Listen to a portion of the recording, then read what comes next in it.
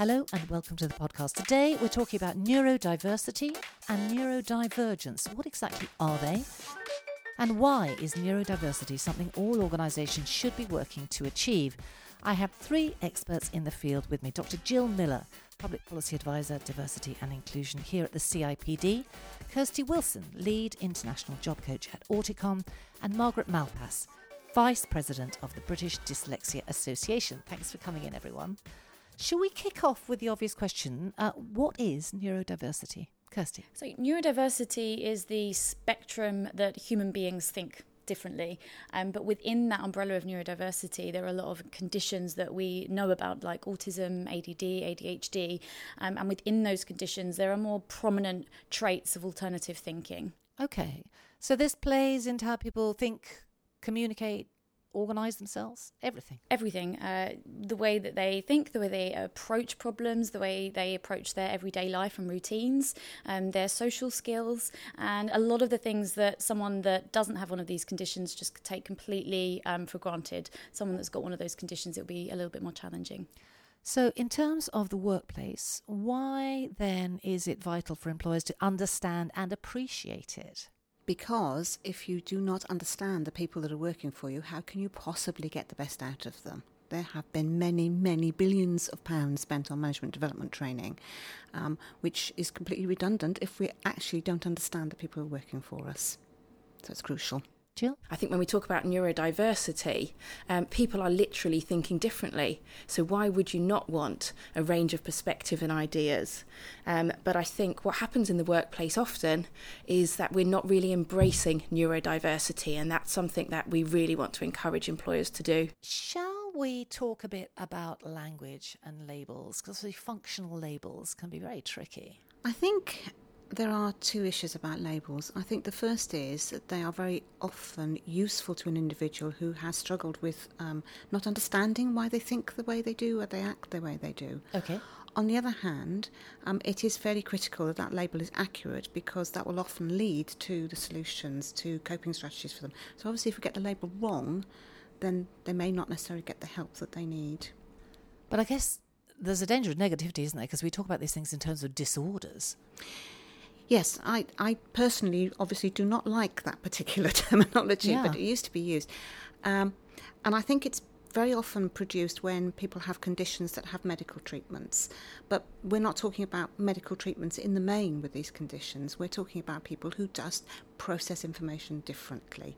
And so it's much more helpful to think about difference than conditions. Okay, well, since this field I think will be new to everyone, can we clear up some of the terminology? Yeah, I mean, I was going to say, even within the communities, I think labels is quite a controversial topic. And I mean the communities of those people that have a condition. So for autism, for example, some consultants or some people, would say that it's a disability because they are so challenged by their condition. But others would see it as a strength, and it's not a disability in any way whatsoever. It's a condition. And finding the right terminology, even within that community, they don't agree either. So it's very important, I think, that if you're speaking to someone and engaging with someone that has a condition, you know how they like to call it, so that you're not causing offence and that you get to understand them and their approaches too. Yeah, because for HR professionals, this is difficult territory, isn't it? They don't want to offend, but they do want to understand.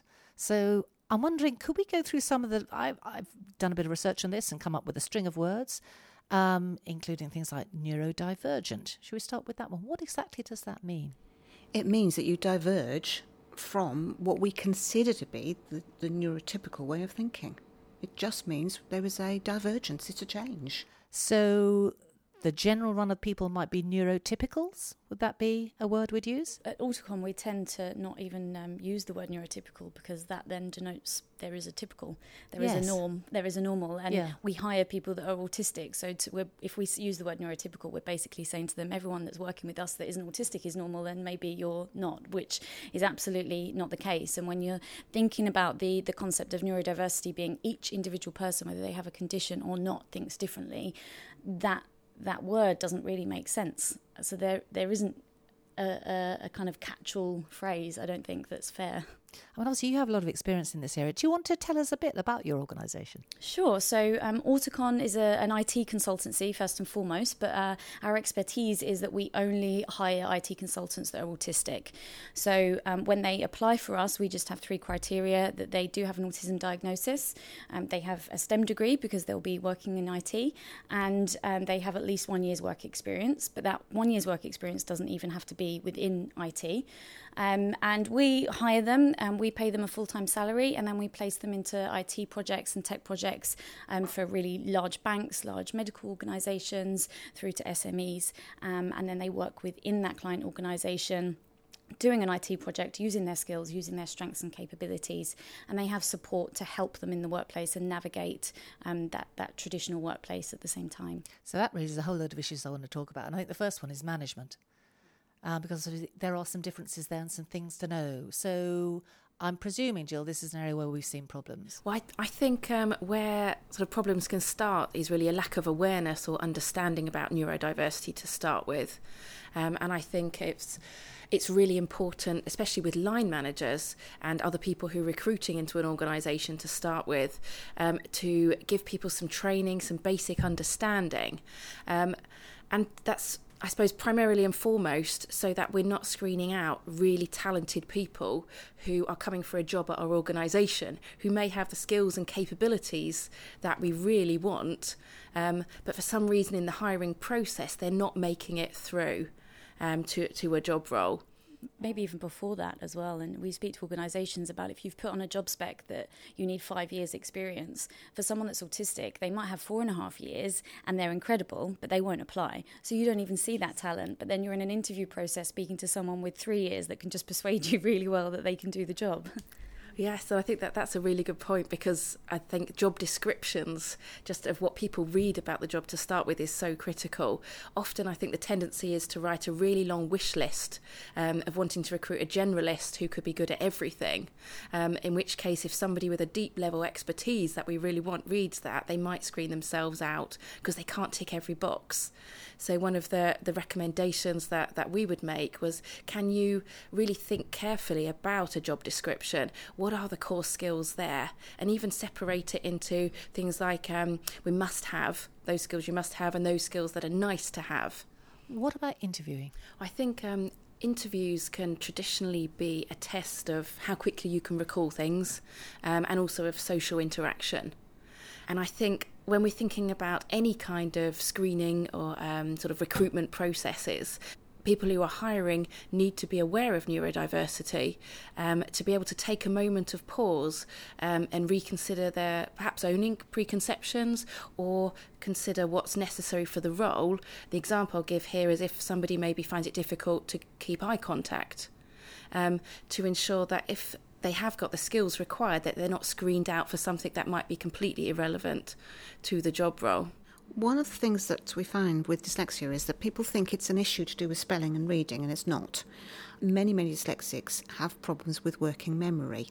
And when you're in a stressed situation, which interviews are, then very often individuals' coping strategies go kaput.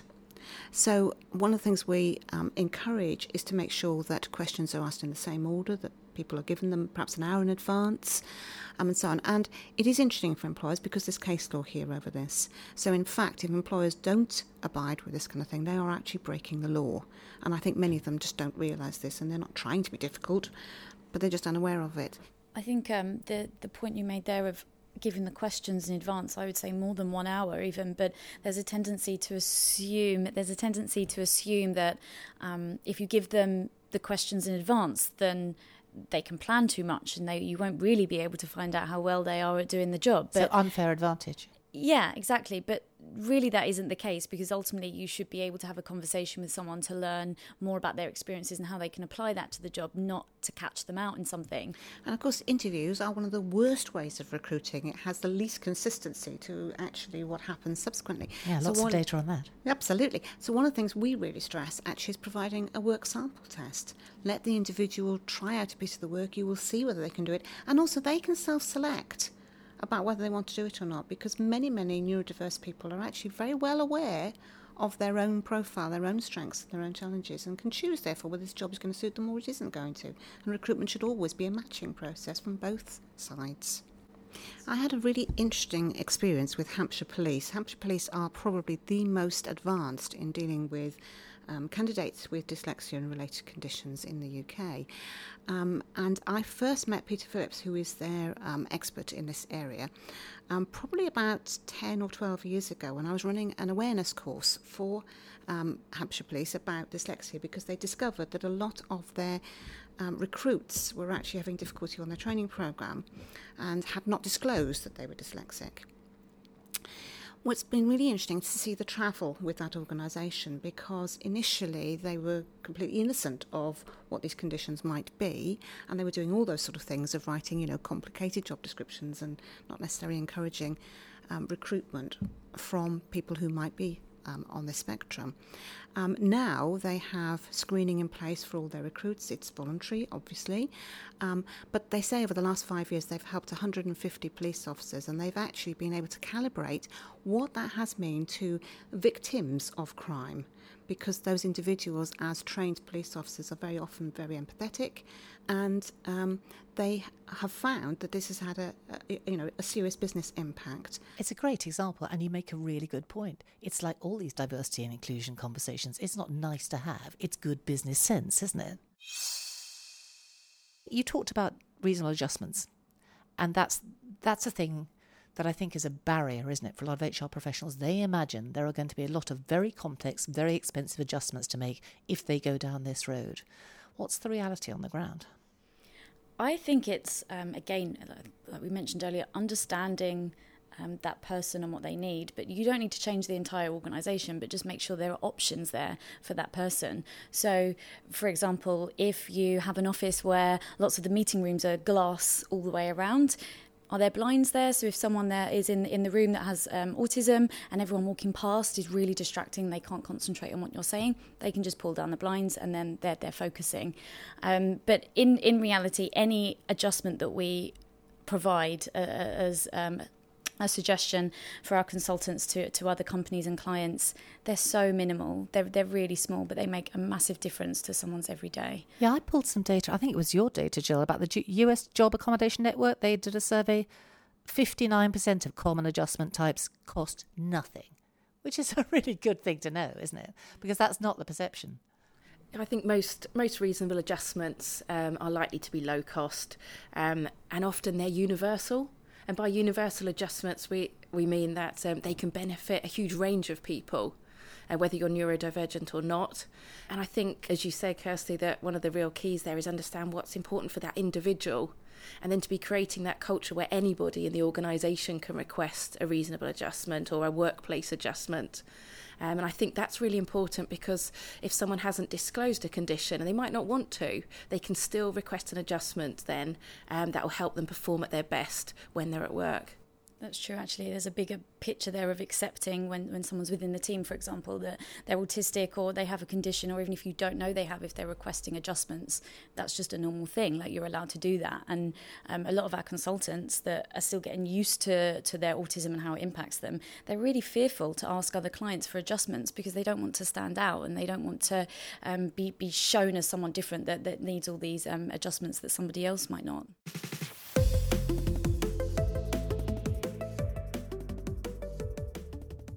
Thinking about people with these conditions, they bring talents and capacities to an organisation that other people don't. So it's about managing talent, isn't it? Well, to an extent, because there is certainly the case, and I've written a book about it, about the creative talents of people who are dyslexic and so on. On the other hand, this is a spectrum disorder, and many people are concerned that you can have someone who is just, good at their job but not super talented, and then if we raise that expectation, this is also about talent management, those who are more seriously affected have too high an expectation made of them. Okay. So we have to be a little careful, and I think it's just coming back to what we said at the beginning, which is you've got to know the person, you've got to understand what their strengths are, what perhaps some of their challenges are. They may be very minor, or they may not be, depending on the extent to which they're affected. How do you handle that, Kirsty? The talent management. Yeah, the talent obviously management. you've got a much bigger pool of people happily identifying as in this cohort than most other organisations. So. Yeah. So everybody that we place into a project, that's matched to their skill set completely. So it's all about using their strengths and knowing what their strengths are. Maybe their IT strengths in particular, but also their cognitive strengths and areas that just come hand in hand with their condition, and when they are placed, we're keeping track of that alongside their line manager in-house at Auticon, but also their line manager in a client project, because there are certain things where you could or certain situations where they're doing their job but they're bored. They're really bored because they're unchallenged, and quite often sometimes they're put into a client project and they're still a little bit unwary, they're still a little bit scared, so they're giving them work thinking, oh, they're autistic and they might not be able to do this, and that is not the case. They can do often quite a lot more than someone that isn't autistic. So the talent management sometimes has the flip side, whereas I think most of the time we assume that's to help somebody that maybe isn't performing, but to help managers actually ensure that they have the work that can help them perform at their best, and more so than others. Training for line managers, Jill? Yeah, I think training for line managers is really, really important. It's something we've actually done at CIPD as well ourselves. We've done training for our line managers and people who are involved in hiring, but then broaden that out to all employees who could come along to lunch and learn sessions. Now, Margaret, I think you delivered some of that training for the CIPD, didn't you? What did it involve? Very early on, actually, what we did was to provide an e-learning programme from the British Dyslexia Association so that employees could start to look at it, and it was used with recruiting staff and with managers at CIPD. So, Kirsty, Auticon, I'm interested in your clients. So do your clients come to you specifically because they want to play into this, it's important to them, or do they come to you because you're the best? Best, obviously. They come for an IT consultant first. Quite often what we find with our clients, they have a skills gap, and then they're hearing a lot about neurodiversity and autistic IT consultants and the benefits that they have, and because we exclusively hire people that are autistic and IT consultants, that's why they come to us, because what they actually say is they're hearing all these good things and they have no idea where to find the people and find the talent, so they come directly to us. And when they do, and when someone goes on board related to that training topic, we always give a 90-minute training session to the team before we allow our consultant to go in there, so that we have the chance to give the training, raise awareness and correct all of the horrible misconceptions that are quite often there. And have you had bad experiences? No, none. Is that right? Yeah, nothing at all. So you haven't had clients struggle with... There have been challenges, but every single consultant that we hire comes with a coach. So when they join us, they have a dedicated job coach to support them, but the clients get that coach basically as well, because whenever anything comes up, maybe they're a little bit unsure about how to communicate, or maybe there is a challenge with work pace, for example, or performance, they come to the coach and the in-house line manager at Auticon to ask for advice, and then we sort it out with them. I mean, as Kirsty says, people don't know where to go to recruit people with these particular talents and abilities, even if they directly want to recruit them. So how do you, as an HR professional, set about making your organisation very open to that, so that I imagine people will come to you? Because we talked about this still in the diversity and inclusion arena and all sorts of other things, LGBTQ and BAME issues and all sorts. And how do you actually make yourself as an organisation appealing in a genuine way, in the sense that you're going to deliver on your promises? I think there's some really subtle things you can do that actually can speak volumes. And one of the things I'm thinking of is on your job adverts, just like many organisations now put happy to talk flexible working, why not put happy to talk workplace adjustments or reasonable adjustments, whichever is most suitable. Yeah, I mean, has anyone ever seen that on an ad? I don't think I have. Okay, good thought. But also, I think it's making the actual working experience for people live your values. So if you really want to be an inclusive organisation, you have to make sure that is what you're breeding internally. You need to make sure that people are aware of neurodiversity. You need to look at your people practices. You need to look at the whole employee life cycle to make sure that you're not screening people out. Other thoughts on becoming a destination employer? I think one of the things we found that's been really helpful has been having internal networks in organisations. So, like you get a women's network, you get a black and ethnic minorities network. There were there were no dyslexic networks until about 12 years ago. And the British Dyslexia Association has really pushed on this and has provided a guide for how to set up internal networks, a guide for mentoring, all of which are free, by the way, so downloadable from the website. They presumably, Kirsty, networks don't work for everyone. Yeah, for people that are autistic, they probably wouldn't go. Run a mile. But I think knowing that something, or more so someone, is there is quite crucial. That's why I think a lot of the time challenges are quite low when we are placing people, because they have the support of a job coach. If there was nobody, they would be trying to navigate it and not really unsure of what's going on, probably get it wrong and make mistakes. But when they've got that person they can trust and speak to, whether that's a coach, a mentor, a line manager in particular, that works really well. So we've talked about, making reasonable adjustments, people working easily within ordinary office environments, not necessarily places like the wonderful Auticon where it's all set up for exactly this purpose, but mainstream organisations. Now, I know, Margaret, you've got an issue that's popping up a lot that is a problem. Yes, it's about being able to have assistive software on the general system for an organisation, their general platform. And the problem seems to be about making sure that system is safe. So they're concerned about viruses being introduced or something similar to this. And so, understandably, yeah. Absolutely understandably. But I think it's a challenge at the moment that we're seeing quite a lot of. And it's quite interesting because if you take the most secure organisation, GCHQ, then they have a long history of employing individuals with dyslexia because of some of their abilities, in some cases, to visualise in 3D, and also of autistic individuals because of their attention to detail. And they have managed it. So there must be solutions to this, but we know it's something that IT departments who perhaps are less aware of neurodiversity are actually throwing up and saying, no, you can't use your assistive software here because it may introduce a risk into our IT structures. Interesting. We need to wrap this up, but before we do, I did just want to ask you all, obviously this is new territory for a lot of people, even for HR practitioners. It seems to me that awareness is on the rise, and I've come across some great examples, certainly in Jill's research work. Do you have others that you'd like to share? The accounting companies have done quite well, Ernst & Young, KPMG and so on, but mainly relating to their accountancy trainees who are going to do exams, and we've worked extensively with exam bodies, professional exam bodies, to make sure reasonable adjustments are put into place. The other interesting area is trade unions. Trade unions are doing a lot of work. Prospect Trade Union, for example, which deals with white-collar workers, has put neurodiversity in the forefront of its strategy for the whole of the trade union. TSSA, which deals with Crossrail and so on, are very well informed and are doing good work in that area. So there's some, really good examples out there of what to do. I came across a lovely one in Florida, Rising Tide. I think I found it in CIPD's data on this somewhere. Car wash brand in the States that primarily hires autistic people.